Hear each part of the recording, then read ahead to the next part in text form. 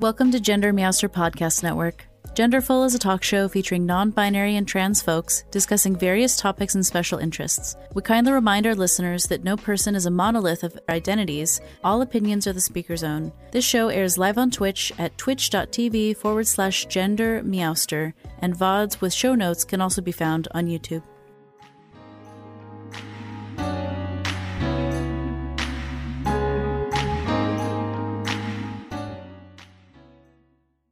Hello to my guests, Jyliet and Maddie. Hello, how are you all today? Hello, we're good. We've been really excited to present this all week. Been working on it. Totally. Well, I'm very excited to have you here. And as a sort of format note to everyone, usually it's more of a discussion with these Genderful talk shows, but this is an extra special episode with a presenter with lots of knowledge in their brain. And Jyliet and Maddie have prepared did you say the presentation's about an hour and a half long? Yeah. Awesome. Last we timed it was an hour 25 minutes. So we have I hope you're ready. Yeah, we have a longer form presentation for you all today. So there are content warnings that are appearing in the chat. So verbally, they'll share it with you at least once. So content warnings for brief mentions of abuse, alcoholism, and involuntary hospitalization.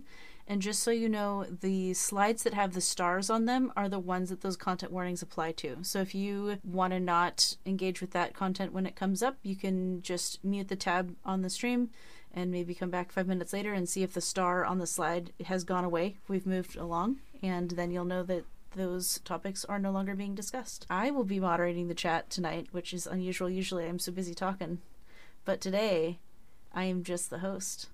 Yeah, I'll be the one busy talking. It's going to be so awesome. I'm really excited that you're here. Is there any other support you would like? Any sort of time indications or anything? Or you just want to do your thing and have us tell you how great you are in the chat the whole time? If I'm talking too fast, that would be good to know because, yeah, but I have practiced and hopefully I won't be talking too fast, but we tend to talk fast anyway. So wonderful. Yeah. I love it. I guess the final note that I just remembered is, just as a side note, all of the alerts and things are turned off, at least auditorially and perhaps even visually on the next scene. So if we get raiders, we get all of that stuff, we can celebrate folks in the chat, but there's not going to be sounds and things on the screen about it. So please, if you're viewing and watching along from home, help me celebrate and welcome any raiders or new follows and all of that in the Twitch chat so that we can also stay focused on the content of this evening's presentation. Hooray. All right, Jyliet and Maddie, I will let you all take it away. Thank you so much for being here. Yeah, thank you. Okay, so this is You and. It's a presentation about plurality, dissociation, and self-discovery. The slide deck was created with the contributions of Jyliet, Maddie, OB, and Michelle, and is partially based off of a document written by Jyliet, OB, and Michelle. And guidance for the script was provided by 27 and L. Presenting today is Maddie. The presentation is primarily for questioning plurals, but hopefully has value for singlets and systems who already know their stuff. And again, if you have questions, the Google Slides has that cool feature. The link is on the top of the presentation. It never goes away. It'll be on top of every slide. You can also ask questions anonymously, or it'll use the name that's attached to whatever Google account you might be signed in. You're free to ask at any time during this talk. That link also shows questions other people have asked. So if there's a question you really want to see answered, you can upvote it to let me know that's a question that is on your mind as well. And then at the end, we'll go over as many as we can. Sounds great. So like Meowster said, as a content warning, we will have very brief mentions of abuse, alcoholism, and involuntary hospitalization. If we mention any of these things on a given slide, there will be a star in the corner like this one. If you see that we're on such a slide and these subjects may bother you, feel free to mute until we move on. Slides. There we go. Okay, so who are we? We're going to start with a little bit about ourselves. We've known ourselves as a system for about 9 years, give or take. We are not experts in plurality, and especially not experts in dissociative disorders. We are not medical professionals. We don't even play them on TV. What we are is a system of people who have identified and understood ourselves as plural for almost a decade. We've been involved in and out of the community, and most recently, in terms of total people in our system, and counting is hard. Right now, about 4 of us can be said to regularly be out. And we want to emphasize we do not have a dissociative disorder. Some of us may dissociate individually, but we do not have a dissociative disorder. We do not have PTSD, we do not have DID or OSDD. We want to put a lot of emphasis on that because we want to clarify that our experiences are not those of a system with a dissociative disorder, and anything we say about what we can do is not necessarily reflective of what people with dissociative disorders may experience. Anyway, one of our special interests is Twin Peaks. So if you've seen the show, pictures next to us will be comparable personalities. If you haven't, no worries, they're just cool pictures. So Jyliet uses she, here pronouns, which we pronounce as she, here, so we've considered alternate spelling. She's about the same age as our body, but her birthday is in July, so she's actually not 27 yet, but that's fine. She's also genderqueer, a woman genderqueer. She has some gender residue left over from another person in our system. There's me. I'm usually about 27. It's Maddie. But my birthday's in August, and also my age isn't always stable. I'm also definitely some kind of girl thing. My gender is a dysphoric bouncing away of that residue that Jyliet still has, a vehement discomfort with boyhood or manhood or masculinity or whatever. There's also some discomfort with the term woman, but that's only sometimes. And then there's OB is a funny little thing. If Jyliet and I are both full people, OB is extra full of extra people. OB has a shared history as the body and the same birthday, so she is 27 exactly.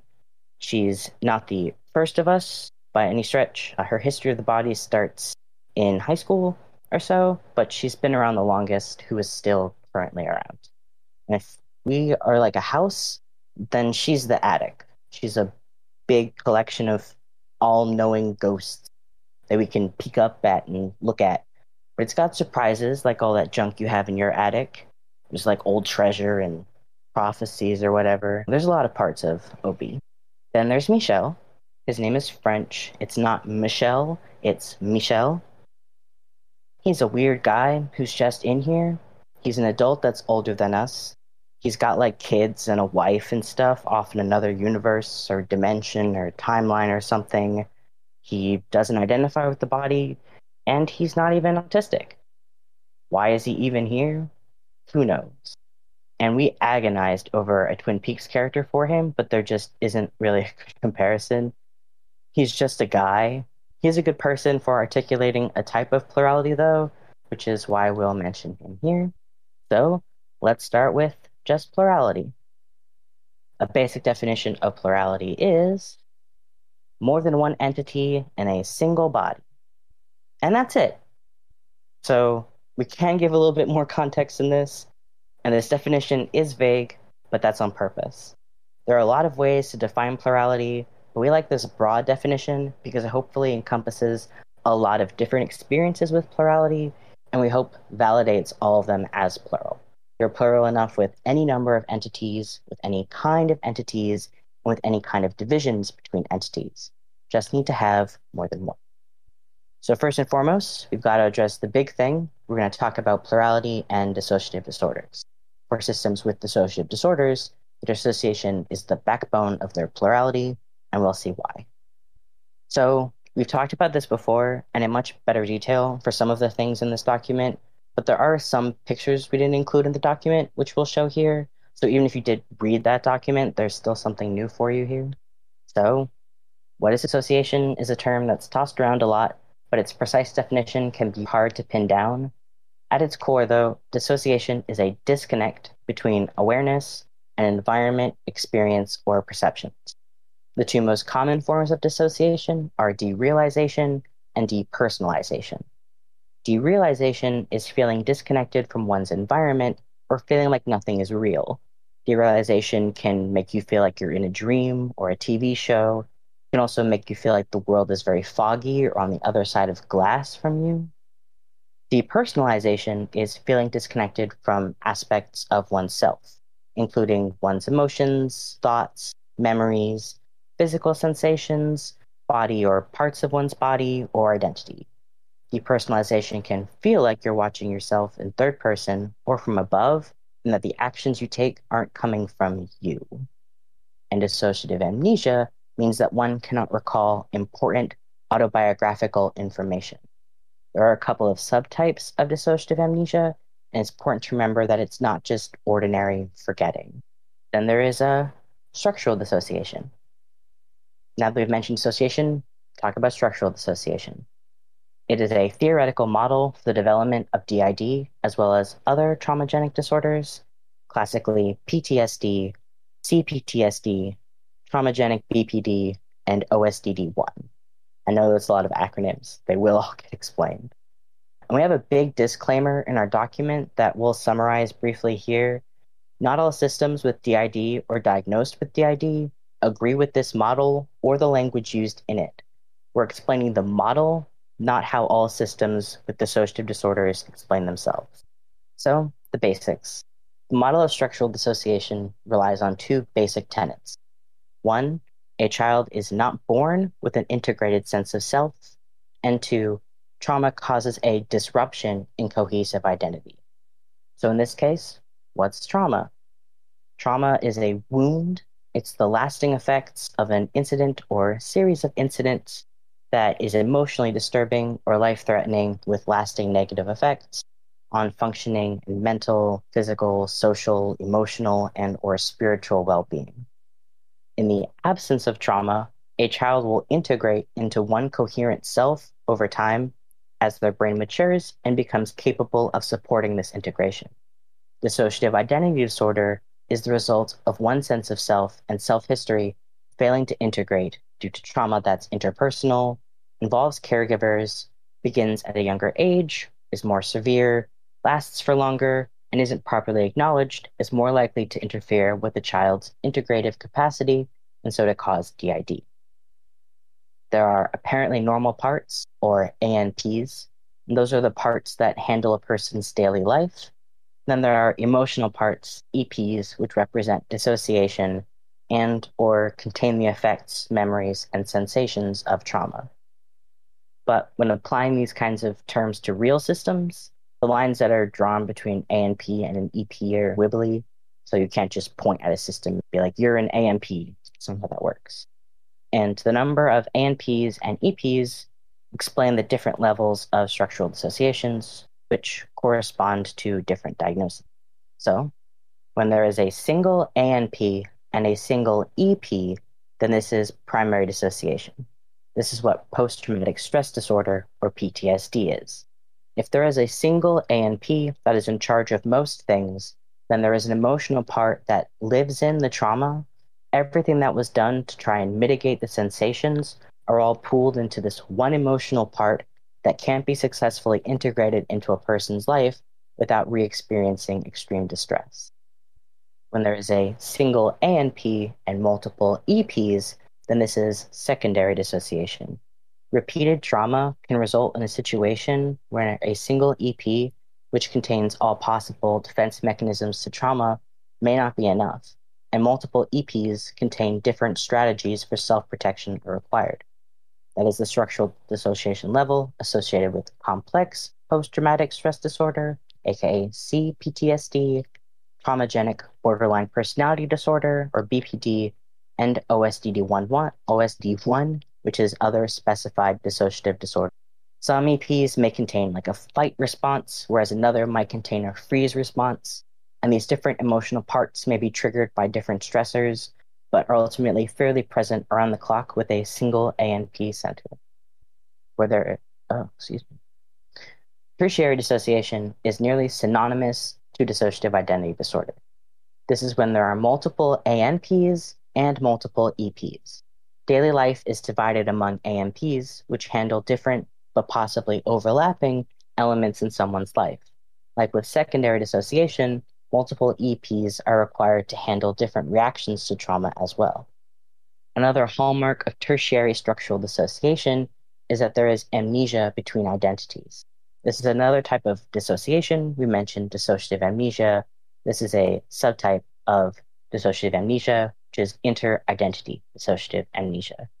Parts do not remember actions performed by the body during times when other parts were out, or certain parts can recall autobiographical information about the body as a whole. If someone is diagnosed with DID, then they experience tertiary dissociation. For medical professionals, this is the defining trait of multiplicity/plurality. Okay, but what does that mean? So that's nice and all. What does that mean in terms of dissociation and plurality? Complicated. So there's a lot outside of multiple entities existing in a single body. DID is not plural disorder. DID is a disorder that is based on the same mechanisms as PTSD. There are lots of other issues, and because it is a disorder, it is associated with severe impairments in one's life. People with DID also have some overlap with experiences that I'm going to talk about later, but it's important to know that people didn't have a choice. Anything we say about intentionality for systems may not apply in those situations, because that is not DID. We do not want to be misconstrued as saying that you can choose to have DID by doing X, Y, or Z thing.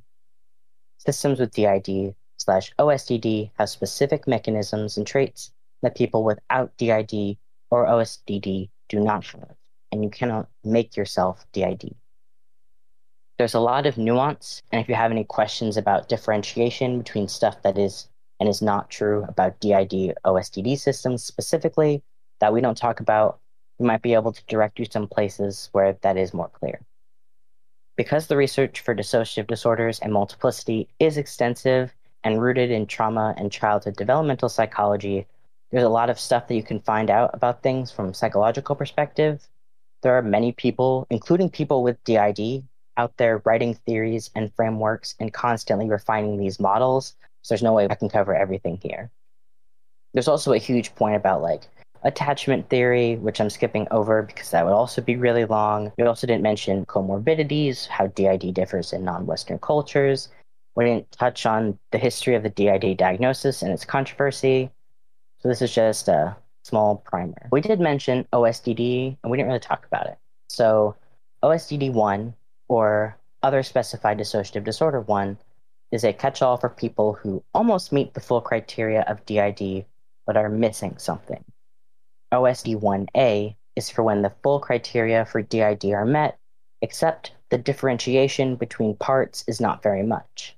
If everyone identifies as the same person, but there are inter-identity amnesiac barriers, such as one X not remembering where they live, or another X going to school, but a third X doesn't remember, then that's OSDD1A, is not a very popular identification in plural circles, mostly because if everyone identifies as X, then the idea of more than one X could be strange, and we will talk a little bit about that later.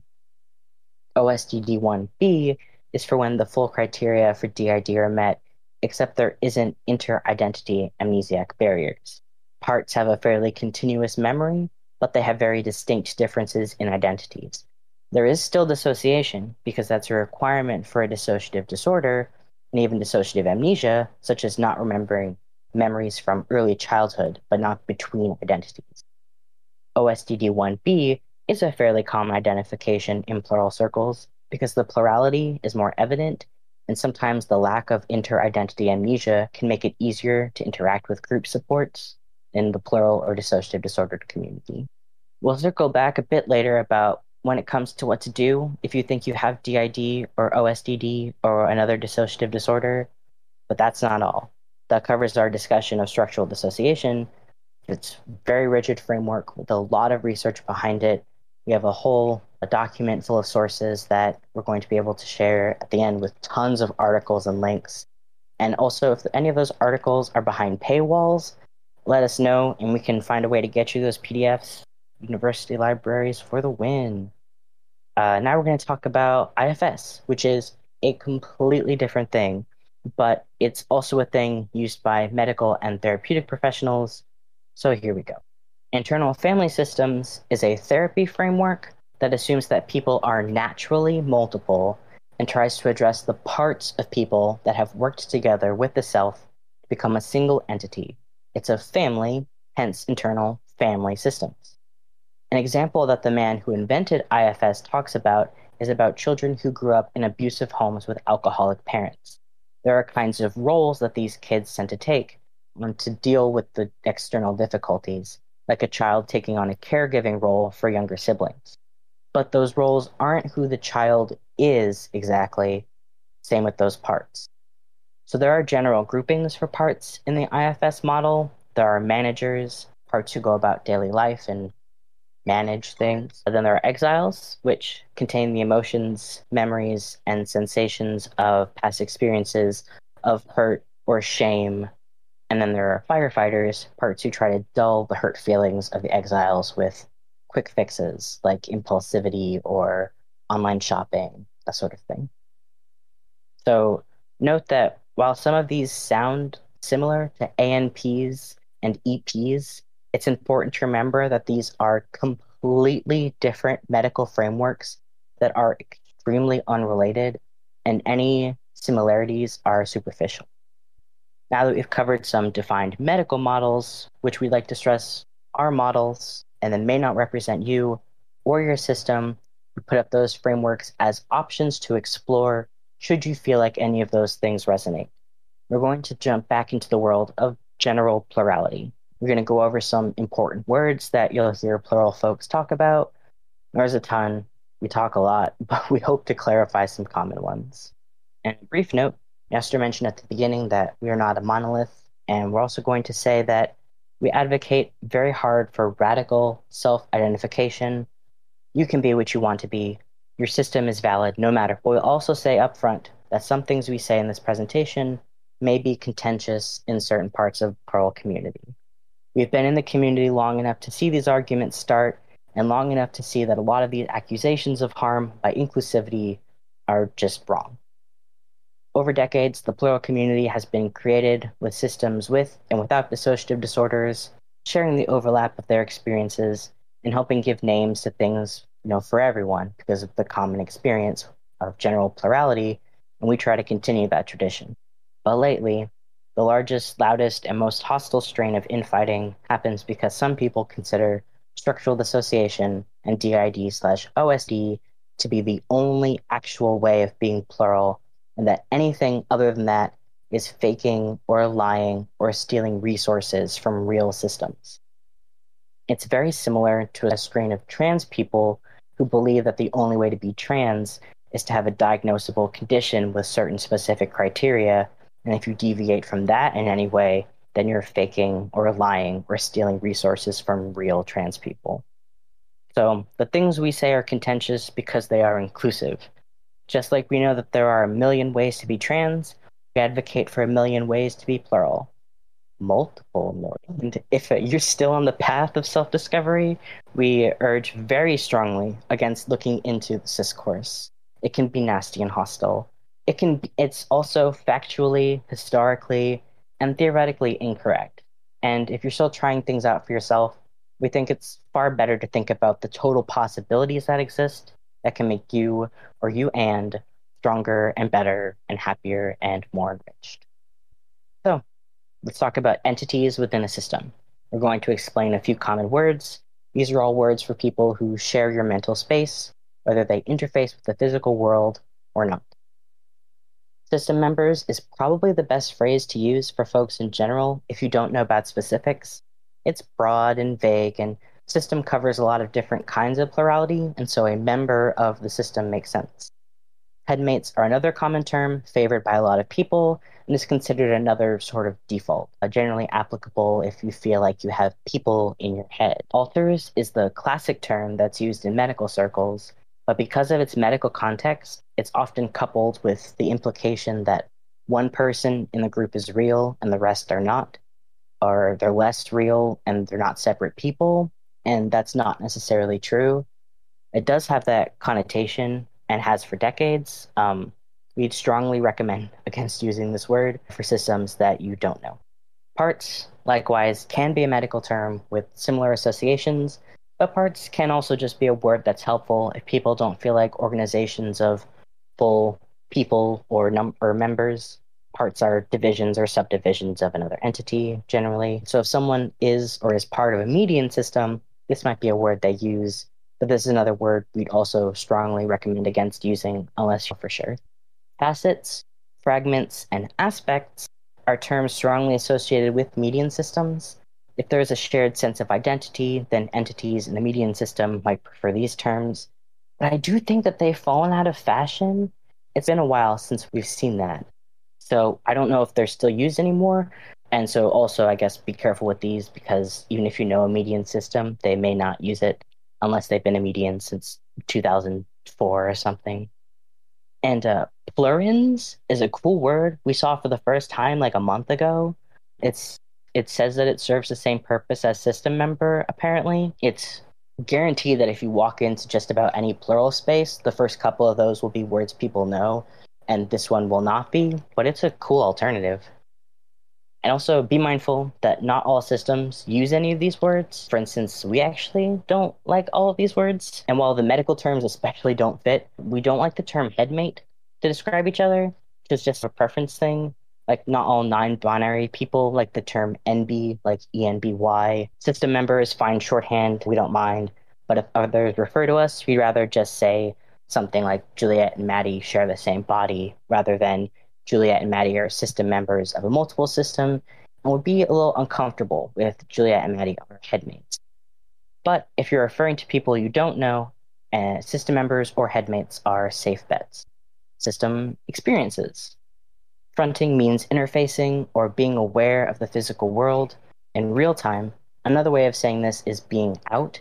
If you've seen one of our like 4 streams, we have a little box that says who's out and then a picture underneath to represent one of us. So who's out is the same thing as asking who's fronting right now.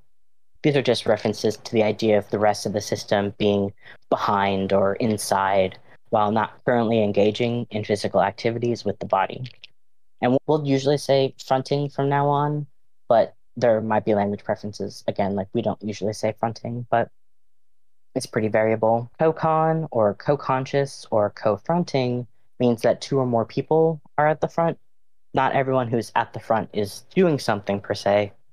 If me and Juliet are both out, I might be the one who's doing stuff like playing games or watching TV, and Juliet can be talking to me and telling me I'm going the wrong way if I'm trying to kill a Lionel.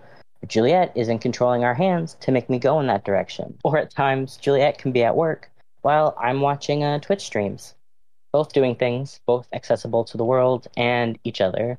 Switching is changing who's fronting. If I was out and then Juliet was out 10 minutes later, we switched. It can happen suddenly, gradually. Oh no, I'm sorry, we skipped a part. Co-consciousness might not be obvious while it's happening, though, and this is important. There are many instances of plurals realizing they're plural because they realize, like, while they're still doing things, someone else is doing things with them. Someone else might be driving while you're sitting in the driver's seat and the car is going down the highway, for instance. You could have an internal debate about something and not realize that the person you're arguing with isn't you. So, want to make sure I mention that. There are quite a few books out there talking about co-consciousness as being one of the first ways that people realize that they're plural.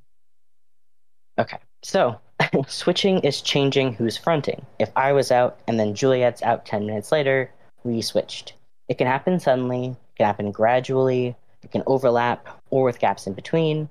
Michelle tends to suddenly pop into the front out of nowhere, and OB tends to slowly sink into the front over a period of hours.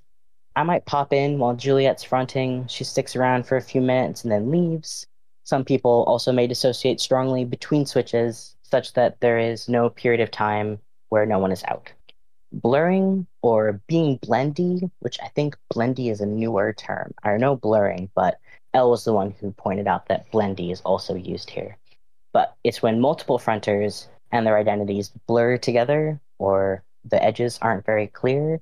So like sometimes if you ask us who's out, we have a vague idea that it's probably Juliet and Maddie, or maybe Juliet and OB, but it's hard to tell exactly. And this is if this is exclusively how people front in your system, that's okay. You don't always need sharp divides. This is totally a valid way for system members to interact with the world. So losing time is primarily a dissociative trait, and during dissociative episodes or during switches, it's possible to lose time. For instance, if A is fronting, B switches in and replaces A's spot in the front, and then A comes back in the next day, A may not remember what B did and has lost that time. Age sliding is a small thing. Someone's identity may switch ages while maintaining the same identity. Some people slide between a couple of years, others in whole decades. So then we get to fusing. The definition of fusing or fusions depends a lot on who you talk to. In a non-medical context, it's the idea that there are two or more system members combining by fronting together, like purposefully doing so, or just having combined in a way that creates a separate identity. So this can be temporary. This has been a phenomenon that's been around and talked about for a long time, but Steven Universe did give a great way of showing it. Dragon Ball also did a great job of showing it. It can be temporary. So like, for example, two of OB's parts, there's Francis Luke and there's Francis Luca, and they can smash together sometimes and become Francis, or they can be around separately, and Francis is not the same as either Francis Luke or Francis Luca, and if only one is there, then Francis cannot be. However, other times it is a permanent thing where system members are merging together into one and stay that way. And that brings us into the medical context. When looking at the way that the International Society for the Study of Trauma and Dissociation, or ISTD, discusses fusion, we have to talk about integrating. A lot of what I say from here on out will be from didresearch.org. So if you want to read more about this, you should. Their website is great. It's written by DID Systems. It's an excellent website. So integration medically is a more basic process than some people think, and something that anyone who experienced trauma has to do as part of their healing process. In this case, integration means accepting that the trauma occurred, making it part of one's daily personal narrative, making it accessible in a way that does not cause intense re-experiencing of trauma elements. It's reclamation of the emotional part into one's daily life. Because DID and OSDD are trauma-based by nature, integration is an overall part of the healing process. Some degree of integration is fairly inevitable because that's part of the process of healing from PTSD. Some integrations between system members will probably occur to allow for easier communication and a lack of dissociative amnesia between parts in order to establish collective responsibility and align towards the same goals. And some people with DID/OSDD stop there, and that's what the ISSTD, I apologize, there's a lot of acronyms, and a lot of them have S's. That's called resolution. Integration between parts is complete when there are no subjective differences between the parts involved and only one sense of self remains. This is what the ISSTD calls fusion, with the final fusion being the coming together of all parts and leaving a single sense of self. Some of the issues come, like with ANPs, how much of an entirely different identity does one take on into the self, which can be tricky with things like gender or sexuality. If you have an ANP that's a boy and you're a girl, how much of them do you bring into you while you're integrating as part of the healing process? That's totally varies by a lot of different things. So types of plural arrangements, we've talked a few about them. It was a little hard to decide the order of things that I wanted to present. So if you're not plural, you're a singlet. That's it. Back in the old days, they also referred to singletons, which is funny because that word is used in the computer programming and all these other places, but singlet sounds so cute and twee in comparison, but singlet is the term that stuck. And we're going to use system as the name to describe the collections of plural folks, but it is true that not everyone calls himself a system, and we're going to use system members or entities, even though, as we've just proven, that may or may not be the word that folks use for themselves. Okay, number one, the multiple system. This is the general idea when people think about plural people. It's a collection of individual, distinct identities with differing names, ages, genders, histories, and or what have you. Some multiple systems have the core or a host, but not all. Median systems are not singlets and they're not multiples. Again, back in ye old plural days, This was referred to as mid-continuum systems, but as people moved away from perceiving singlets and multiple systems as two ends of a binary spectrum in the late 1990s and early 2000s, it got a bit of a makeover. We'll show some diagrams about median systems in the following slides. So median systems are usually a lot better at describing their own experiences than non-median systems, and a median system can see their system in all kinds of ways. And also, like, some people see their median system in more of that binary spectrum where they feel more multiple or more singlet-y, just not all median systems. Then there are polyfragmented systems, and this is usually a clinical term to describe systems with many members, usually over 100. Generally, if these are systems born out of trauma or have DID/OSDD, often these entities aren't really fully separate or fully dimensional.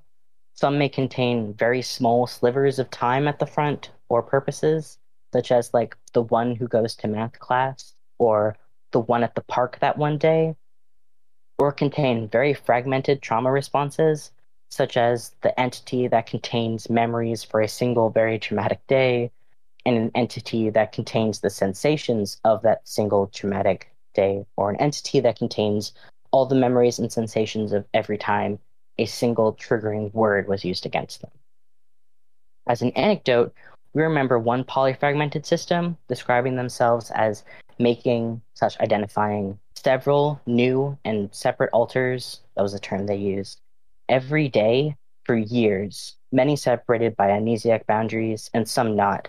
Some of them they accessed again, but most of the time they were one and done. And by the time they started therapy, they had accumulated thousands of alters. That's a pretty extreme case, but that's a polyfragmented system. So gateway systems are usually considered like a subsection of multiple system, but we put them here because they're not always. Gateway systems have room for walk-ins or people who existed elsewhere finding their way into the system. Sometimes this is intentional, such as with soul bonding or topomancy, and sometimes not, and so it's pretty variable. These are two graphs about what median systems are in comparison to plural systems. These were made in 2002, so these, again, may not be a more modern version of the way that median systems talk about themselves, but this was back in that. On the left, we have a circle with the shared feature that singlets, median systems, and multiple systems all have one body. Then there are references to consciousnesses, resources, and keystone points. Median and multiple systems share many consciousnesses, but median systems have their stored resources in a central person, like a singlet. On the other hand, multiple systems, like singlets, have completely separate growth and resources. And singlets and medians share that central keystone point in a group role. It's a sense of oneness in a group, the central figure, which multiple systems have different ones depending on who is out. On the right, we have a three-circle Venn diagram. Multiple systems, median systems, and singlets all have self-aware living, but medians, like singlets, have a single center, and multiples and medians have plurality. Multiples and singlets are individuals that are self-enclosed and independent, while medians do not, despite sharing plural minds, like multiple systems. And as the Blackbirds put, these are not boxes, they are circles. Please do not split hairs. Just look at the idea. And then this is another graph. Another picture, excuse me. I apologize, it's a little blurry. So this is by Adriel, and Adriel's experiences with being median are actually one of the many links that are in that huge bibliography that's being tossed into in the chat every so often. So the theme of one body is here, obviously, because that's true of everyone we're talking about. But for multiple minds of a multiple system, it shows that the mind is a singular self-contained thing, and there are many of them, and each identity is separate and has their own color. And median systems, on the other hand, have that one sense of mind, but a rainbow of colors, like a gradient of individuality. So none of these are hard and fast definitions, and the way that one median system may talk about their system may be completely different, but it's cool nonetheless. So this is roles some system members may have. And we didn't originally have this slide, But we mentioned to 27 that we didn't have it because we didn't want people to get the idea that their system members have to have any of these roles. But he pointed out that this can be very helpful for people still discovering their plural. So we do want to stress that your system members can very much have these kinds of roles, but they do not have to. Like, none of us in the system have these sorts of roles. Also, again, we mentioned this with IFS, but while these roles can correspond to things like ANP or EP or managers, firefighters, and exiles, these are different articulations of similar things, but they're completely separate frameworks. These are words that were developed by systems for systems, and so they're more plural in nature and are more inclusive in nature. And you can also have systems multiple. A system member can have multiple roles. So the host of a system is generally the main fronter. There are other definitions out there, some of which are more like literal hosts, such as a gateway system where the host invites people in. But most of the time, the predominant fronter is the host. Some people use host to mean the person who's a central identity, such as the one who has the system of headmates, but generally the host is a main core/original. Within a context where there is an identity at the center of the system, the core can mean a singular identity before system members split off of it, or just a centralized identity that system members have now. And original is a core that has existed since the beginning of the body, generally. So, a gatekeeper. There's two definitions of a gatekeeper. In non-gateway systems, this is usually used for someone who accesses the front. And in gateway systems, this is someone who controls who accesses the entirety of the system. Then we have a persecutor. Persecutors are system members who attempt to harm other system members or the body. This can be lashing out because of previous harm done to them or the system as a whole, and is often internalized abusive messages that have been heard, and the persecutor perpetuates them towards other systems. Then we have protectors. Protect other system members. This can be from external harm or from internal harm. Persecutors are not. And then littles. This isn't a role exactly, but everyone talks about their littles, and littles are kids. How you define a kid is up to your system, but kids are kids and they do kid stuff. A caretaker is a system member who looks after others. Sometimes this means specifically looking after littles, but sometimes it's just members of the system as a whole. Then there are memory/trauma holders. These are system members who contain memories or sensations of past events. For systems who have experienced trauma, these trauma holders may be inaccessible at first or protected by very strong amnesiac boundaries. And as a small note, if you're ever talking about your system online, it might be in your best interest to not talk about who contains trauma memories, and especially what those trauma memories are. This can be used by other people to trigger you or them or your system, or otherwise take advantage. It's absolutely up to you how, when, if you disclose information, but we have seen that be used against people in the past. So we want to urge you to be careful should you decide to do system origin. So if any plural folks are in the chat, it's coming. We're here now. In modern internet times, especially in places like Tumblr and Twitter, system origin is considered as a predominant delineator between systems. This was absolutely not always the case. The language was different. Usually people talked about natural or healthy plurals versus disordered plurals, which that language is not great. So people were like, we need to change this because it's not a nice way to refer to. They also used the word empowered plurals, implying that people who were like in therapy for DID weren't empowered. It was not great. So in 2014, the system formerly known as the trash can system, I don't know what they call themselves currently. I apologize. They were called the trash can system, but they came up with the terms traumagenic and endogenic, and they were defined in 2014. Traumagenic means trauma resulted in the system. It's often phrased as systems created by trauma, but if you think about it from a structural dissociation model, that's not quite the same because trauma interrupted the integration process of a child. So the system was a failure to integrate, and therefore trauma causes the system to exist rather than the system being made out of a non system, if that makes any sense. Regardless, it's trauma. It's trauma's the origin of the entire system.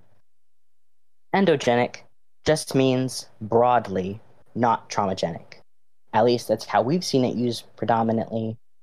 People say other stuff now. It means your system developed some other kind of way. We have seen it in some places to suggest that endogenic systems are naturally occurring plurals, but that's not necessarily the same thing, but not caused by anything of particular type label. Then there are paragenic systems, also called tulpa systems. They're systems where system members are created intentionally via tulpamancy. Tulpas are thought forms deliberately made to share a mental space with the tulpamancer.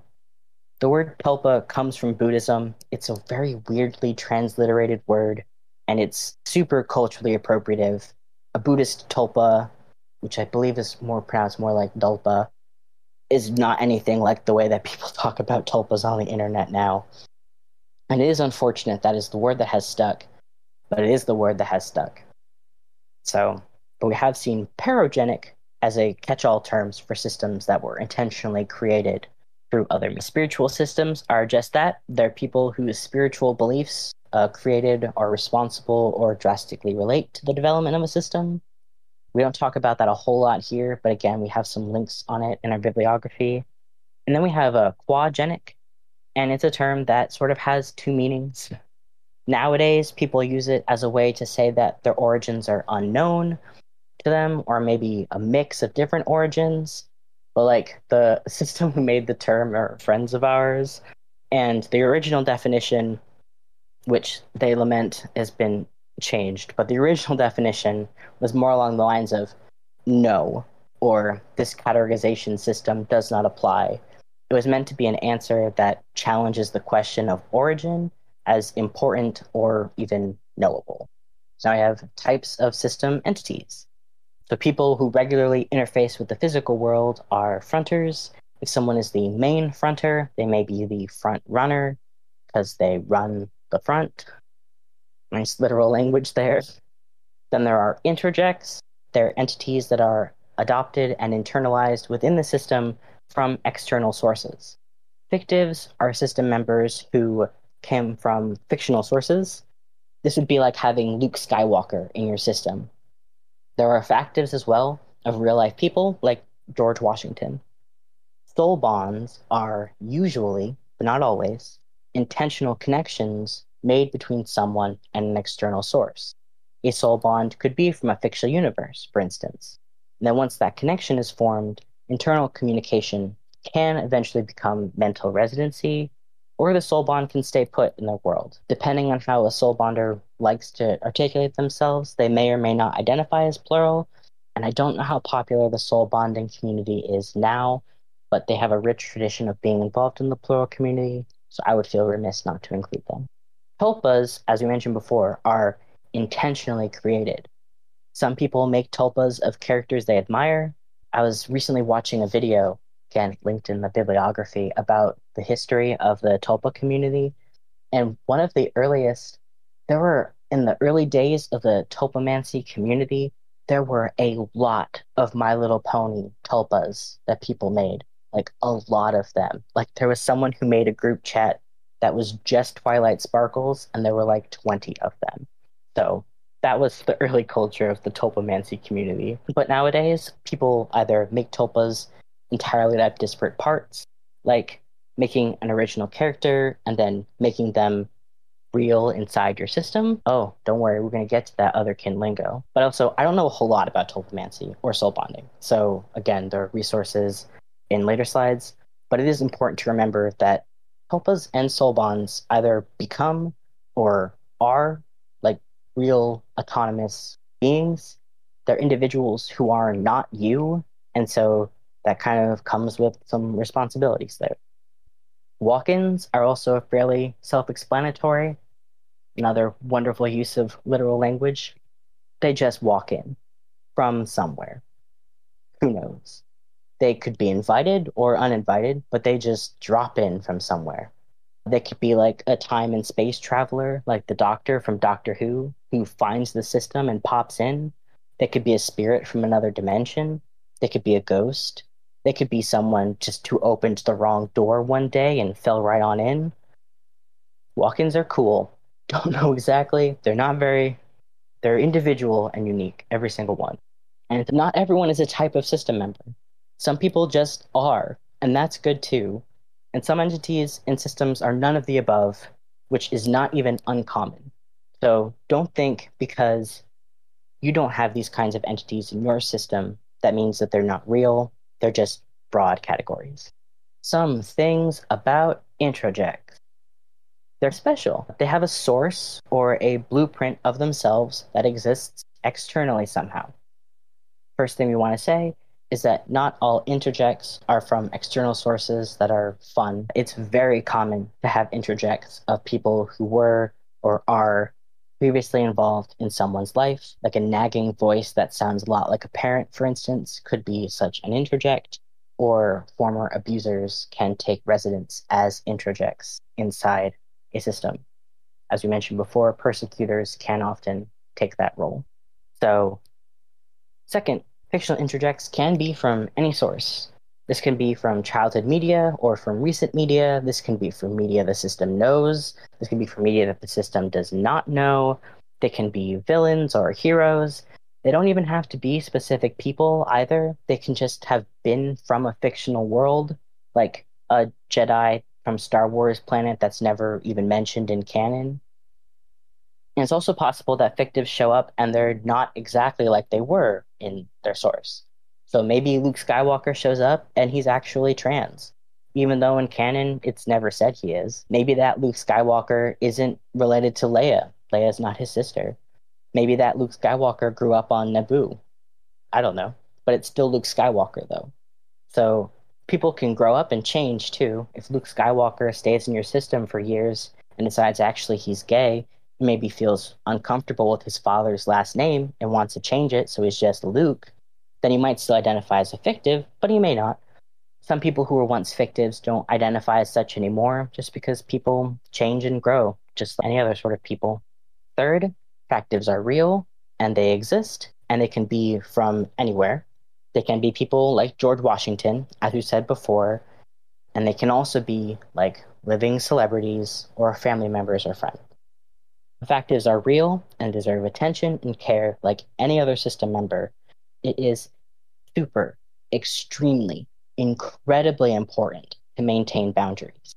If you are a factive or have a factive in your system, it is probably a very good idea not to tell your source that you are them. Don't at people on Twitter and don't tell your friends that you are them. That's disorienting and is not great for people's boundaries. That's stuff to process internally. And then, as a rule, adjusting to a new world can be quite jarring. If you're from Tatooine and all of a sudden you're on Earth in 2021, that's going to be different. Some people might have a hard time adjusting. We've known from experience even that fictives can miss family members from their source material or be disoriented by current technology. And we have a book that's called How to Survive in a Strange World After Sliding into an Alternate Timeline. And it's very good. And if anyone is interested for a member of their system or just to read something from the perspective of an outsider, that we can't find the link. We searched really hard, but we can't find the link. But we do have the PDF. So if you would ask us, we will be able to send you the PDF. And finally, there's a thing called exotrauma. It's not exclusive to interjects exactly, but we're going to mention it here. So some system members are traumatized by events and circumstances outside of the body. That's not something that they can control. The trauma might be similar to ones that the body has gone through, but others not. Their reactions to that trauma are real. They might have nightmares and flashbacks. They might have dissociative symptoms themselves. System members with exotrauma should be respected and supported as traumatized entities. So, going back to Michelle here, going to double, triple down on this again. We collectively do not have OSD. We want to stress this again. Our system is not dissociative. We do not come close to fitting the criteria for dissociative disorder collectively. Me nor Jyliet or Obi do not have dissociative disorders. Jyliet doesn't even dissociate at all. But while Michel is just a regular guy who's completely unrelated to the body in any way, he does have his own history, or rather, many histories, and trauma that comes with them. And he's plural in and of himself, and he's got something like, oh, we're not going to talk about his trauma for a few reasons, because that's not ours to talk about. But he also has dissociative amnesia, but all of his identities are more hymns, mostly. Michel showed up as a fictive or a walk-in. He's half a fictive. He's got the skeleton of a fictional character. It's just like an archetype, but he was never him exactly. It's confusing. But anyway, Michel is made up of a bunch of parts. He calls them shards. Some combinations of Michels are fusions in their own right. There's some Michels that make up a guy who's like his own twin. Some Michels combine to make a 13-year-old. That one's weird. Some Michels have a very specific eating behavior that only those Michels put together have, but they're all Michels. They all recognize themselves as Michel. And not all of those Michels have the same trauma. That eating guy has a completely different source of trauma than 99.999% of all the other Michel pieces, but they're all traumatized by stuff, and they all struggle to remember what's happened between them. A doesn't get talked about a lot in plural spaces because often it's hard to feel plural when you can't remember times when you were you, but someone else. Michelle's actually done a lot of work to identify those major fusions, but there are a lot of gaps elsewhere. The 13-year-old we mentioned was even in therapy by himself for a while, not like our system, not Michelle, just that one kid. And the other Michelles, they don't remember any of it. If we tell Michelle like what we remember when he was in therapy, then the next time Michelle comes back, he might not remember again because it's a different combo. That's Michelle. We're going to go a little bit more into plurality and other intersectional identities. There's a lot of cool connections that are definitely worth discussing. Because entities are separate in some kind of way, it's possible that different entities have different sexualities or types of attraction, just the nature of individuality. In fact, this might be such a way that people first recognize their plurality.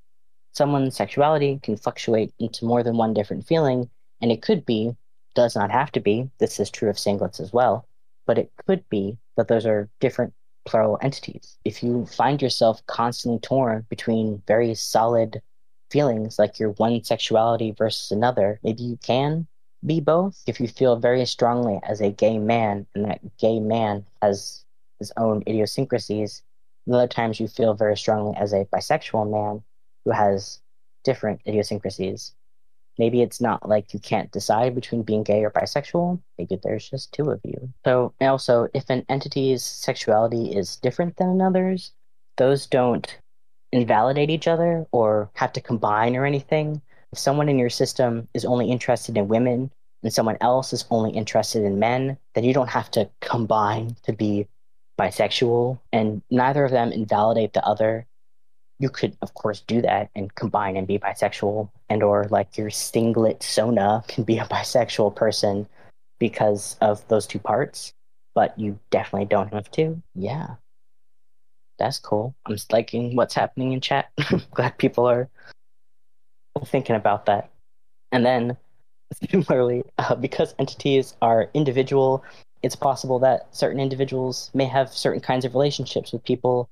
Someone in System A can be dating someone in System B, but not everyone in System B, either because they're not sexually or romantically attractive or whatever attracted to them, or for whatever other reason. And whole systems can have relationships with whole systems, and that doesn't diminish any entity's separateness or anything. Like, we're all married to our husband's system, even if not all of us individually have the same relationships between each other. I might have a platonic relationship with one of my husband's system members, but we're also still married. That's just how it goes.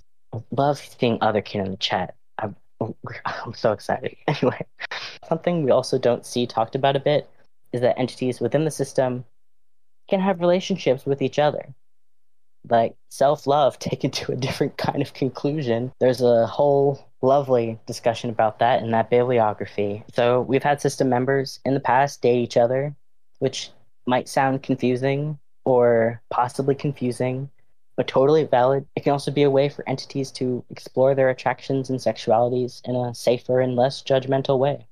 Because there's just other people. Plurality and gender, then there's genders. Back to that genderful part.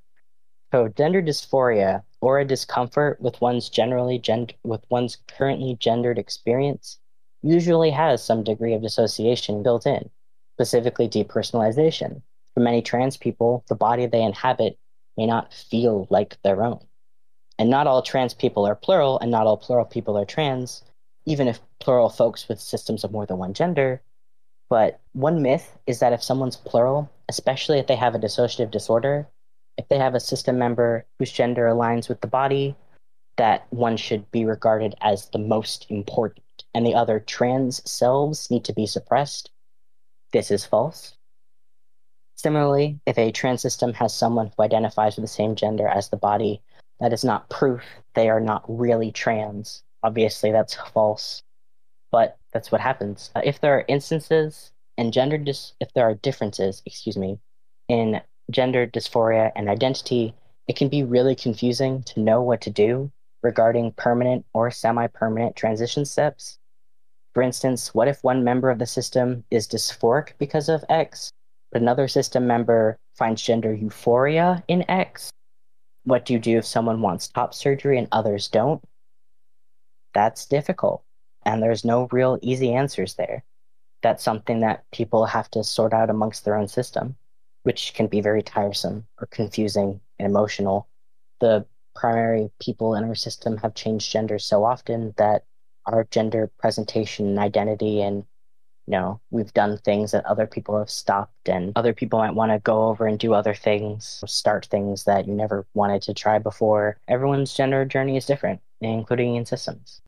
So a question we do also see is gender fluidity plural? No. There are many singlets who are gender fluid. It's important not to immediately conflate those things because they're different, and it could invalidate a singlet's identity to suppose that they're actually just multiple people. And Meowster just did a great Genderful episode with Emmy, who is gender fluid and a singlet for as far as I know. So that's a great example of gender fluidity in singlets. And also, yeah, there are others who think of their one gender self as separate than their other gender self. A boy part and a girl part, for instance, and switching between those selves results in an overall sense of gender fluidity. And then bigender or multiply gendered people can also be made up of entities with different genders. Again, you don't want to automatically assume that someone else feels that way. Like a boy part and a girl part might be separate entities, because of course singlets can be multiply gendered. And of course, like with sexualities, individual entities might have different genders or just use different pronouns. In our system, Michelle is a cis man, end of, not even a mattering of another gender. Super boring. But I'm a girl thing, and Jyliet is gender queer, and Obi is a whatever. Different genders, different pronouns, just we're separate people. And Michelle's cisness doesn't invalidate others' transness or non-binaryness. And, one system member who is a butch lesbian might like she, her pronouns. Another system member who is a butch lesbian might use he, him pronouns. They could have the same gender identity, but use different pronouns. And that's still a differentiation enough. Like anything can be a differentiation between entities. It doesn't have to be that. It can be something as minute as just with pronouns. Or just like people in the wild might have very similar gender identities with just different pronouns. And then we mentioned like long ago in our presentation that OB was one of our system members is a collection of things. It uses she and it pronouns, so I'll bounce back and forth about that. So OB is its own substantive thing. As we mentioned, like it's the attic, right? She's like a lot of the walls of the attic, and those walls are a girl thing, but then the like junk in the attic is for some reason a bunch of boys. Some are cis boys, some are trans boys, some are non-binary but identify more with masculinity. Some are just like whatever but call me he. There's one that's half a boy and half a girl, but the girl is also a boy. There's a bunch of them and they're all part of OB, and the attic would be totally empty without them. But that also makes their genders super weird. But that is the kind of cool stuff that you get to be if you're plural. If you share a body, can you be cis or trans? Some entities have an internal sense of their body that is different from the body they share. Michelle is 5'10", our body is not. I have shoulder length brown hair, our body does not. It's actually currently purple right now. OB has horns, our body does not. This can be for any number of reasons or no reasons at all, but that internal sense of body can match the gender or not, like cis or trans. Yes, I said horns. Heck yeah, I said horns because we're going to talk about alter humanity and otherkin people. Here we go. You mentioned it. OB is not human. OB is otherkin, and we love talking about otherkin. So there's a thing called alter humanity, which alt plus H describes as a subjective identity that is beyond the scope of what is traditionally considered being human. There are many types of alter humanity. For whatever identity that is not human, that is called a kin type. So OB is old school otherkin, no gray muzzle, but old enough to know what a gray muzzle is. And otherkin means identifying as something non-human. This can be in whole or in part. Some people also say it means identifying like something non-human, which is totally fair as well. That's a slightly newer interpretation. An example is elfkin or fairykin. This could also be abstracty concepts as well, like spacekin. And traditionally, otherkin meant talking about fantasy creatures like elves. And there used to be whole separate communities, actually, like the dragons were their own community, the unicorns were their own community, werewolves were their own community, and then they all came together under the term otherkin. This is in the late 80s, I think, early 90s. I think that's about right. There are some elves, the silver elves, they've been around since the 70s. They have really good books. They have a great website. I think this is still true. I think you can still email them and ask them to give you an elf name. It's very cool. They're so cool. You should talk to them. And they all came together as otherkin. And OB is otherkin and is the Minotaur, hence the horns. And so nowadays, when people talk about kins or kinning, they're usually referring to fictional kin types. And fiction kin means identifying as a fictional character. And this is a personal pet peeve, and we've lost this battle years ago. What we're about to say is the equivalent of being annoyed of people ending sentences with prepositions. But we're going to say it because it's relevant to otherkin history. We don't use kin as anything other than a noun. People use it like a verb, like I kin Luke Skywalker, and that's just an acceptable way of talking about things now. But back in the day, you said you are kin, and your kin type was Luke Skywalker, or you are Luke kin. So that's how we'll personally use that until the day we die. Therians are another old school identity that's fallen out of favor, I think, and it means specifically identifying as an animal. Someone who is dog kin is usually considered a Therian amongst those communities. Wolfkin was an extremely popular identification. They can also be otherkin too, but back in the days, the otherkin community and the Therian community were fairly separate, but they pushed together as, the internet became more connected. So those communities came across each other and joined up. Coping Linker is a newish version, newish thing on the scene. It came out half a decade ago, so it's new. Some old gray muzzles who are people older and involved in the otherkin Arthurian communities for a very long time, back in the days of forums and web rings and mailing lists. They got mad that some people were choosing to have kin types instead of meditating and reaching a spiritual or psychological conclusion of an inner truth after hours and being grilled abusively on forums for 3 days before they were allowed to possibly identify as otherkin. People were like, no, we're not going to do that. So a lot of people mostly responded to that with some people just use these identities to cope for whatever, and then the term coping linker came up as a response to this. So then what's the difference between fiction kin and fictives? Yeah, gray muzzles are they're mostly gone, I think, or at least I've moved so far away that we don't see them anymore. There are a lot of robot kin out there, capybara, so that's just that's the thing. There's also a lot of like autistic people who are robot kin, which is makes sense. There's a pretty strong correlation with that one. Anyway, so fiction kin identify as a fictional character, and fictives are a fictional character. So OB is the Minotaur, but the Minotaur is not in our system. OB just is the Minotaur. If Jyliet identified as Luke Skywalker, then Jyliet would be fiction kin, but if Luke Skywalker joined our system, he would be a fictive. And sometimes it can also be a sense of like personal history.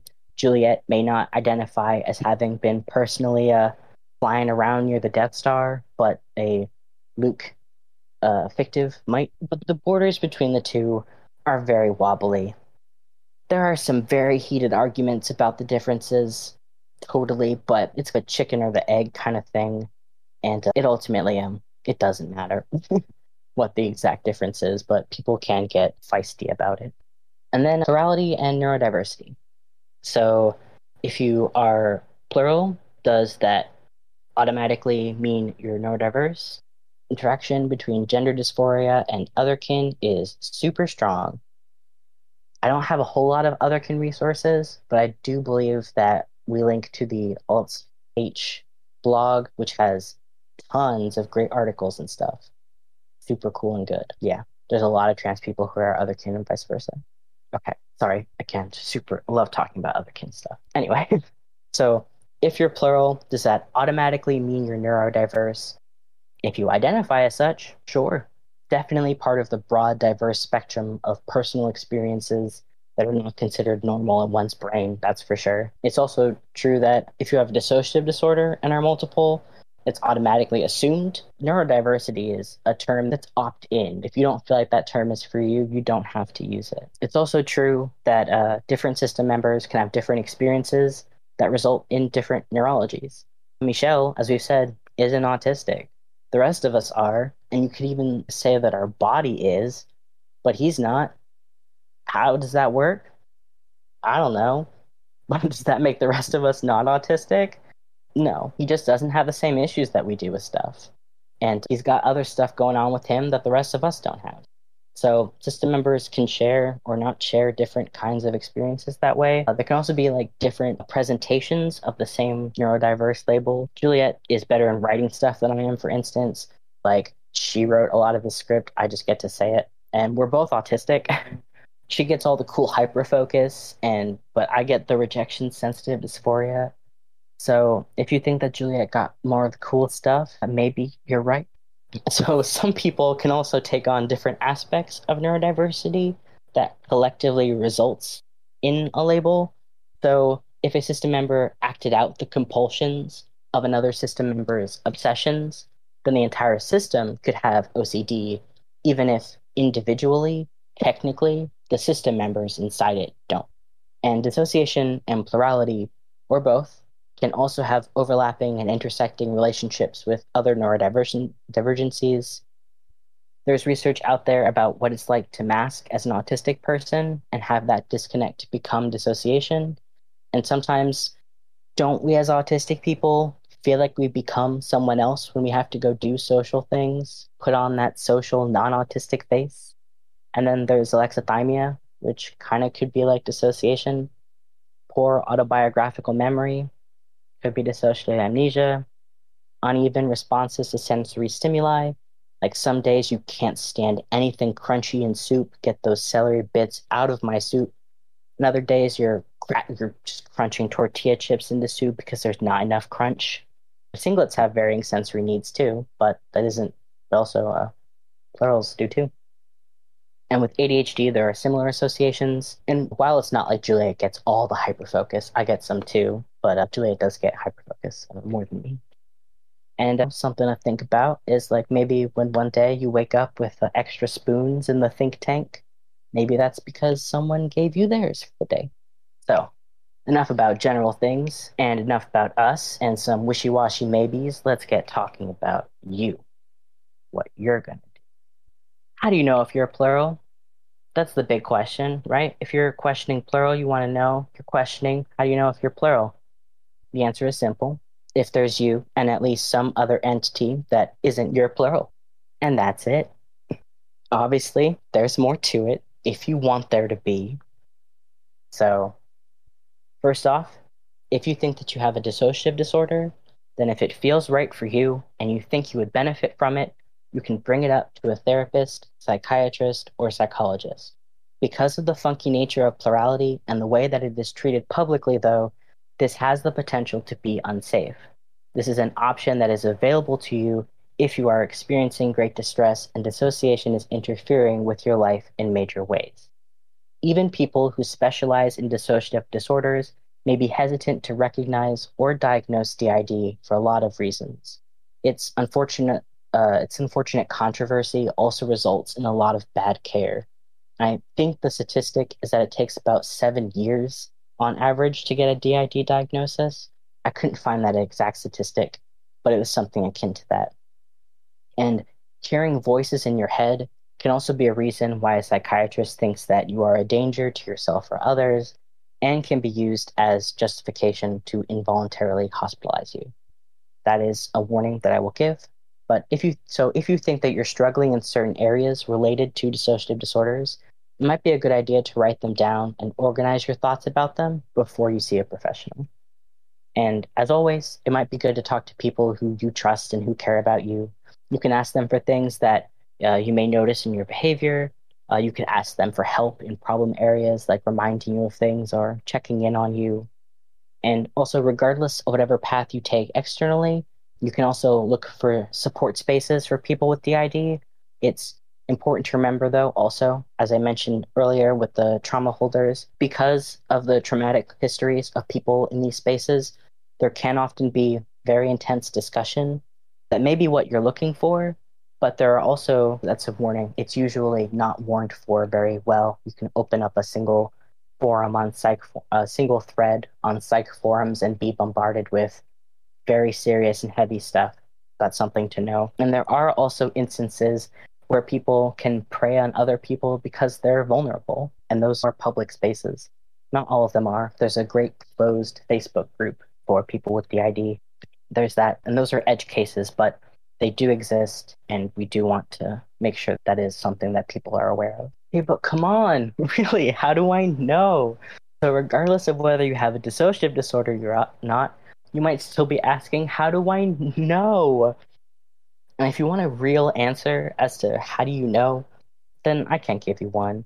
Like, knowing implies that there's just some objective truth out there about who you are that is either yes singlet or yes plural.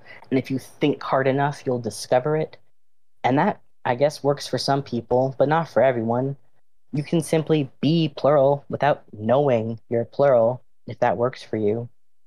And more important than determining a single truth is determining what works for you. If making sense of yourself as plural makes things in your life easier or more enriching or happier, then you should do. And again, another great quote from Elle when we were discussing this particular slide said, "Try it on. Does it help you function better? Does it seem to generally fit? Cool, great. If it doesn't, shed it. Did it work before and later it doesn't? Okay." Like sometimes just seeing if it fits into how you function, if you treat it as applicable to you, can tell you a lot. What if it's a phase, you ask? So what?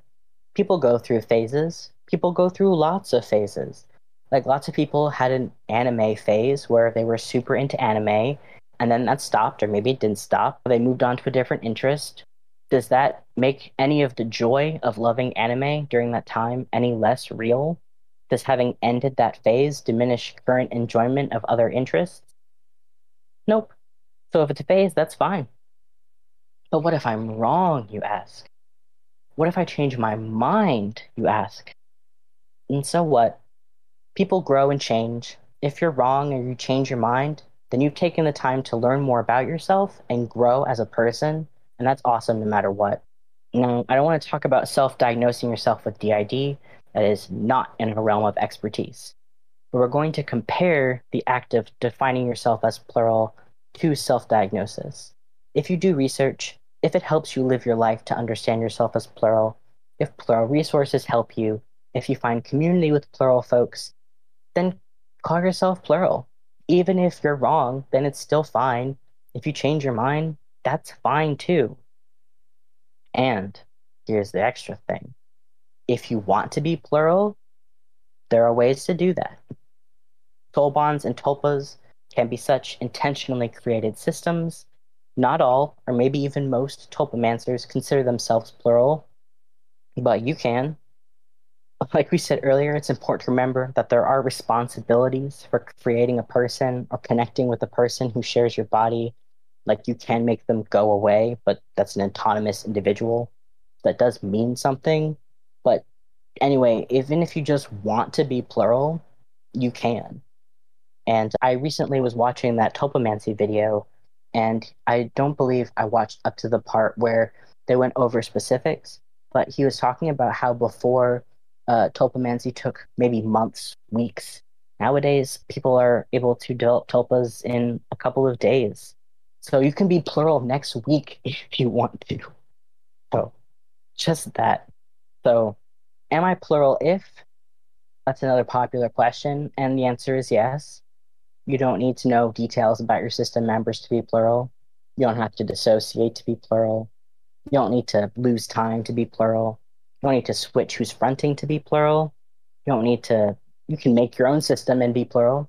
And you can want to be a system and then be a system and be plural. Any caveat that you might have for your plurality doesn't matter. As long as there is more than one entity in your head, for whatever reason, then you're plural. Ta-da. So, headspaces as a starting point. A headspace is an inner world. It can be where system members live when they're not out. It can be a metaphor for not being out. It can be a metaphysical place people are in. It's a space in your head. Some people have one, others don't. The presence or absence of one does not dictate whether you're plural. Some people find their system members in a headspace. Sometimes when they reach back into their mind, they find people in there, like walking into a house and seeing a bunch of strangers having tea. But you can also make one. This can be a self-organization tool for people who need help communicating between parts. This can be a way for many system members to come together and interact with each other on WeChat. Yeah, totally down for an after party. Absolutely. All right, it can just be a fun place to build to help your system actualize itself. And then, so a way to think about it is if you had your own room that was yours, perfect, and the thing in your head had their own room that was theirs, perfect, what would the difference be? Can you imagine it and make it so? If you disappear from the front, can you live there? So, quick note, some people don't see pictures in their heads, and that can affect headspaces. I'm going to show the Apple picture. This is the Apple picture. The point of this is to explain a scale of how well you see things in your head. If someone tells you to imagine an apple, what's the closest to the image in your head? For some people, there's just no image. That's a 5. You just have the word apple. You've imagined it, but there's no picture. That can make seeing headspace very difficult if you don't see things in your mind. Okay, back to headspaces. But a headspace can just be a collection of words associated with a thing. So even if you can't see the thing with your mind like that, it's still possible to have a headspace where we're about a 4, 4.5. So don't assume that you have to sit, close your eyes, and concoct an entire castle where you've got like tapestries on the walls and individual door knockers and stuff. Like you totally can, but you don't even that's not even close to necessary. What we're talking about is cordoning off a section of space, whatever that means, and dedicating it to your connections as a system. Imagining, meditating, describing, writing, drawing, manifesting headspace can help you figure out who else is in there, or it just gives you a cool place to chill by yourself when you meditate. It can be a respite from a world that's exhausting. And even if you're not plural, but just need a break, maybe you can just take a few minutes to sit with your feelings and visit a world that's entirely yours.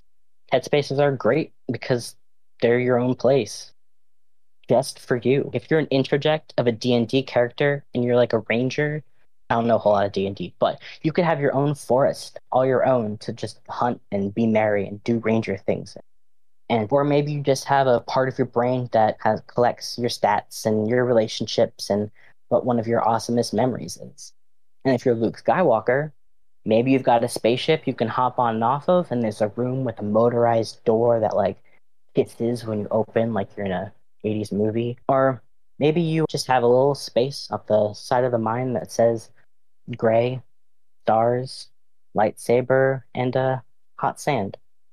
Or maybe you're just a person who lives in a house and has a bedroom. It's an example headspace. This is what ours is. We don't see this exactly, but other people might see their own headspaces, but this is a sketch that's way more clear than what we actually like see inside ourselves. Like fun fact, actually, we found an old drawing from 2016 of our headspace, and it's very similar. But some of the doors moved around. Isn't that fun? The magic door was farther on the right in 5 years ago. That's fun.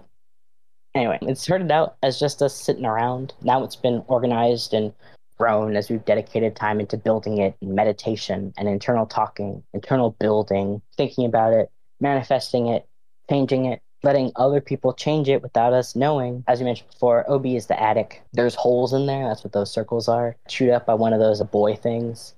In terms of visualizing the attic, we don't know exactly what it looks like. We added stairs to show that there are multiple floors. Attics you generally get through like with a ladder. That's how you usually reach an attic. So I don't know how we get up there, but we can get up there and visit Aura and see what's up. I mean, that's OB. And then on the main floor, there's 5 doors. The ones on that side, there's a very tiny circle. That's a doorknob. Yeah. Then Jyliet and I have that room to the left. It's a big steel door. And it's a big steel door because that's just the kind of door we have. We don't see it in the middle. Like, we don't see it as like we don't see it in our head. It just is. And then there's the magic door in the middle that opens up into a space where Michelle just pops in and out of. Like Michelle, but it's a little bit more like when Michelle pops up, he pops up out of nowhere from a door that we know exists because that's where he comes in and out of, and it's vaguely a little bit to our left. And then other people live in other rooms, and that's about it. And we know systems who have whole planets or towns. Your headspace is unique to you, and you can build it however you like. So this is a summary of a longer post by Prismatic Rainbow on Tumblr. We liked the sentiment and liked the language of it, and think it's important to remember and keep in mind, whether you're still not sure if you're plural, or if you're a decade in and still get those like maybe. But be willing to be a system that embraces the idea of potentially being entirely made up for whatever reason, and be happy with it, because why not? So what if you're really just talking to imaginary friends? You probably aren't, but if you are, and those imaginary friends help you live your life, improve your mental health, help you live in a cool world, or even help improve your physical health, who cares? I'd happily support an adult with imaginary friends, and so should you. Maybe that's a system that likes being imaginary friends instead of system members. And I'm tired of telling these system members who help and love us, and even the ones who don't, oh, maybe you're not, maybe you're real, maybe you're not, maybe I made all of you up. I want to start telling them, hey, even if you're not real, I am committed to and love you. So that brings us to our messy conclusion. You've reached the end. So what did we learn today? We learned or didn't learn the basic definition of plurality, just more than one entity in a single body. We talked about dissociation and DID. We defined some plurality terms. We talked about plurality and queerness and altered humanity. Then we tried to offer up some additional help in discovering yourselves as plural and what that might mean. And that's it. I hope you liked that little recurring joke. Anyway, so now we're going to be using the Q&A session to see what's up. Let's see here. I might have some slight flickering. I hope that's not. Let's see here. Okay, so going to pick. Okay, hold on. Maybe there's a better way to do this. Okay, cool. I see these lovely things. Okay, so I'm going to pick one that has. Oh boy, I really wish this was a. Okay, so sorry about that. Is there an interaction between plurality, polyamory, and marriage that we could discuss? Yes, there is. There's actually two links in that lovely bibliography that mentions a plurality and polyamory. One has an unfortunate title. It's like plurality and cheating or something like that, but that's not quite what it's about. But that's something that is interesting, right? Like we're married and we're plural, and also our husband is plural.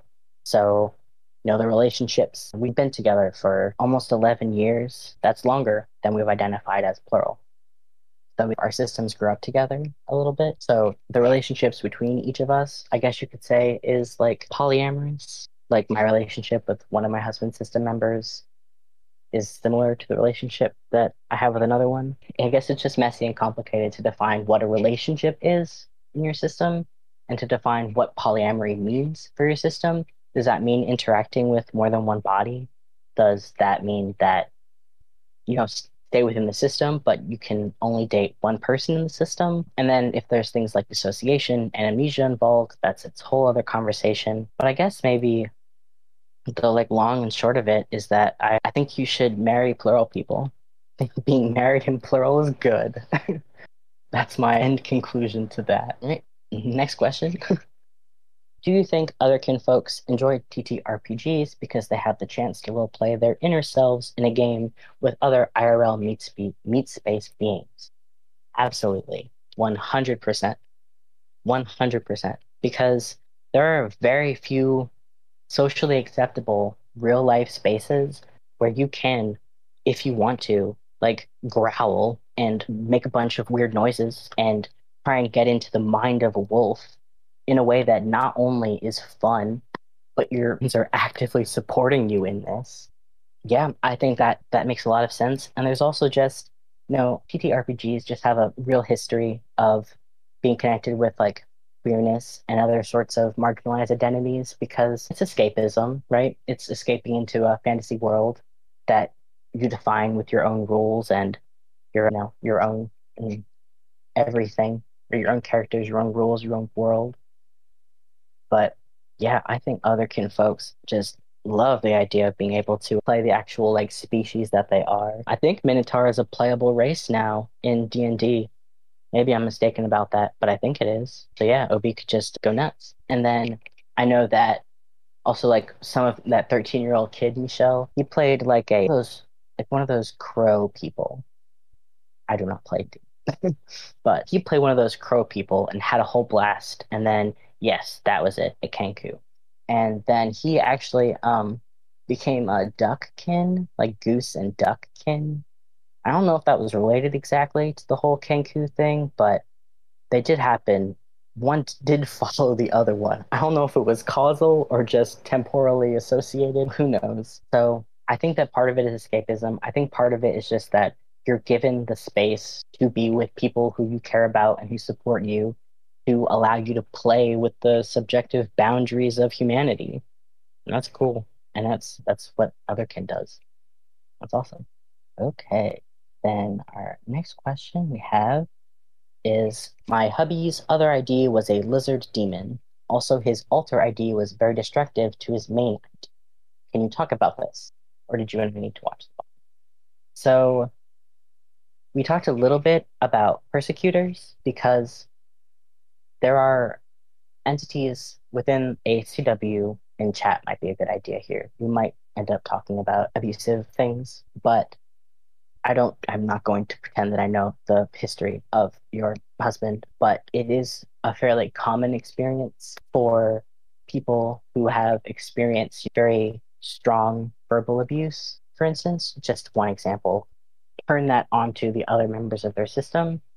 There's a great video about, there's a great video by Buck of the Chris's out there it's made for plurals, but it's specifically Buck is/was a persecutor, And he talks about the transitional process of how that sort of came to be. He used to protect his sister in a way from the strongest aspects of abuse, and he would just hear nasty things thrown at him to protect his sister. But then once those nasty things went away externally, he didn't have a person to argue with to defy their expectations. So he turned that around onto the people around him because that was just what he knew how to do. That was part of the defense that he built up as his response to experiencing bad things. And so some of that it can be misguided protective instincts. It can be that abusive voice taken up residency in your head in an unfortunately autonomous way. And that's very common. And yeah, I'm very sorry to hear about that because I that's a very it's a thing that happens. And I think that is something that is not talked about as much. If you want, I don't know if you're in the Discord, but you might could DM me. I know of a few places where people talk about being like the loved ones of people with a DID and other such things. And I believe that there's a conference. I don't know if they did it. I assume they didn't do it last year. Okay, cool. If you want, I can probably direct you to some of those things if you would like. But they have a conference. I don't think they had one last year because of COVID, but they generally have a conference that's all about like from every aspect about dissociative disorders and living with them in as your own or as your loved one. And there's a lot of stories similar to yours. I don't know if you have any interest in going to a whole convention for that, but that is something that is there. And I know that if we talk, I can give you a few places, I think, if you would want to talk about that with other people who might have direct experience. So there is that. And then we have a question. New talk question. Okay, we have. Oh, make this thing go. Okay, so I'm going to present this one real fast, just because it's a quick one. Maybe a silly question. Suppose we were hanging out and afterwards I wanted to refer to you. I say I was hanging out with Jyliet and Maddie, or it depends. Right now it's Maddie. It's been Maddie out this whole time. So you could say you're just hanging out with Maddie. But if you were talking about like the people who wrote this presentation, you would say like Jyliet and Maddie. And there's other people who wrote it too. But I guess the best way to think about it is imagine we were like little people like banded together with rubber bands. And if it's just one person, then there's one person. But if someone got wrapped up with rubber bands with me, you hung out with both of us. Rubber bands being an entire body. Ready then? So I'm going to talk a little bit about this, mostly to direct and say, is there a crossover between walk-ins and the practices of aspecting and paganism? And I am unfamiliar with those terms, but there is a video in that wonderful bibliography. There are 70 or so things you can click in that bibliography, and some of which are YouTube channels and YouTube videos. And one of them talks about the relationship between spirituality and their plurality. I don't know if they specifically mentioned walk-ins, but I didn't finish the whole video, but I know that they mentioned paganism specifically as an influence in their system. So my guess is that there might be information there. So I believe it's all organized by like basic things. So I think it's under like plurality, spirituality.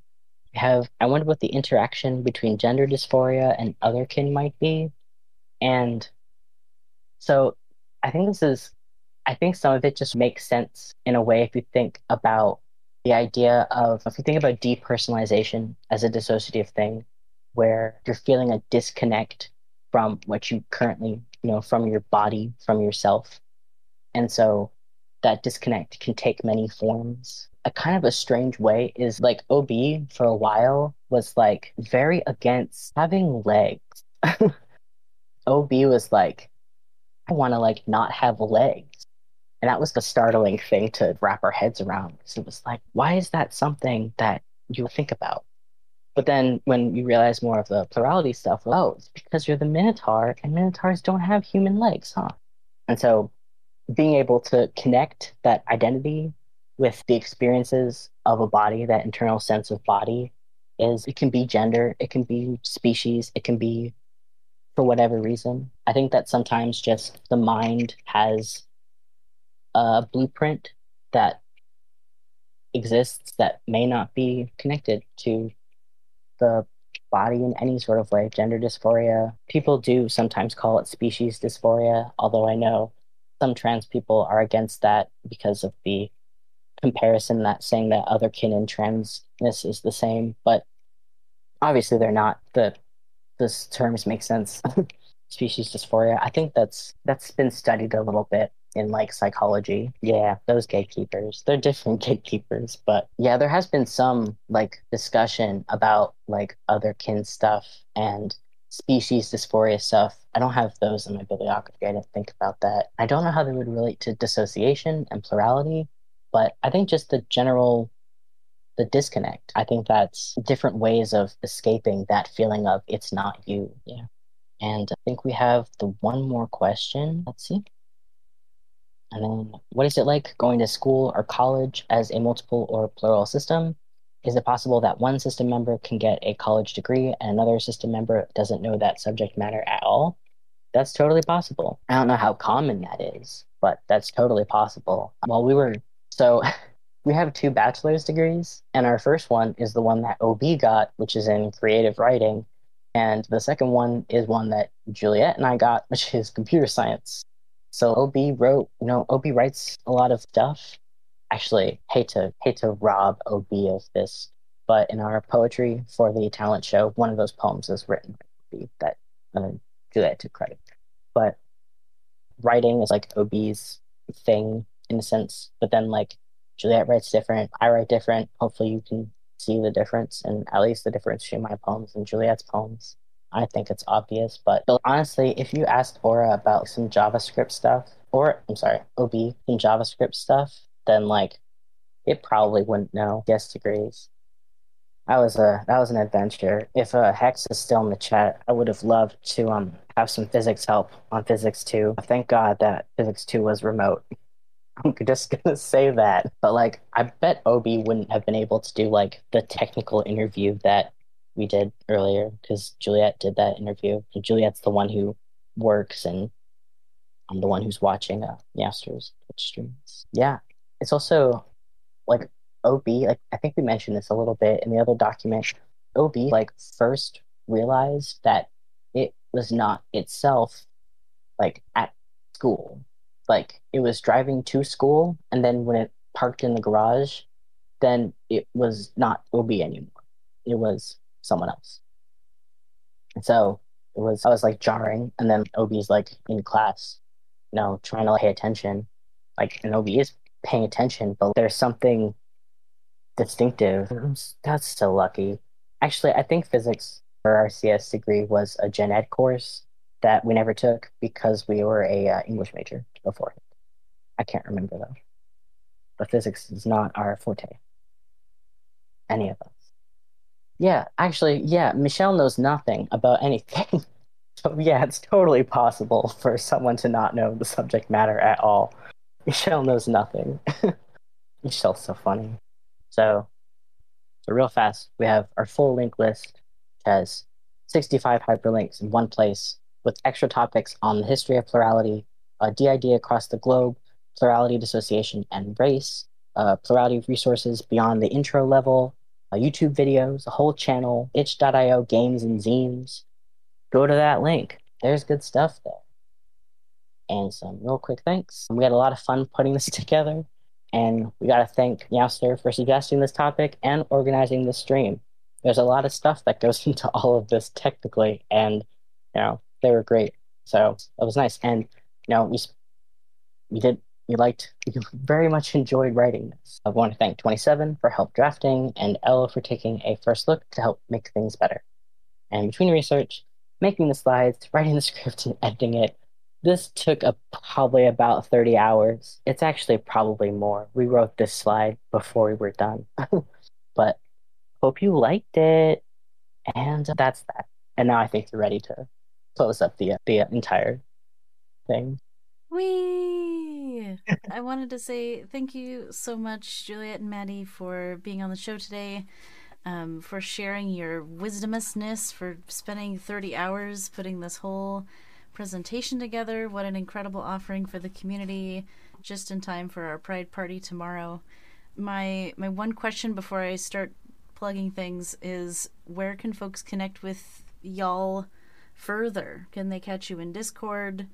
Maybe is there a Uh, Twitter? I don't know. we have a Twitter, but it's like boring writing stuff. I guess probably Discord is the best way, and but we do have DMs turned on right now, except for using chat. But for other people, we would prefer not getting DMs at the moment.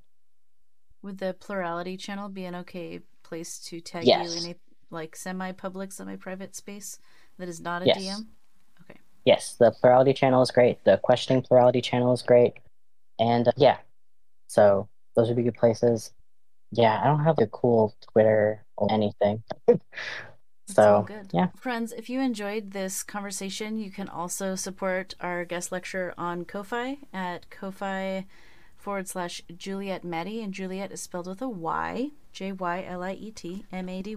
All of the links, all of the bibliography, all the things that are mentioned in this talk show, you can find in the show notes on YouTube and in the podcasting platforms. Thank you all so much, and I hope you have a wonderful weekend. Happy Pride. Stay safe, stay hydrated, stay out of the heat. Talk to you all soon.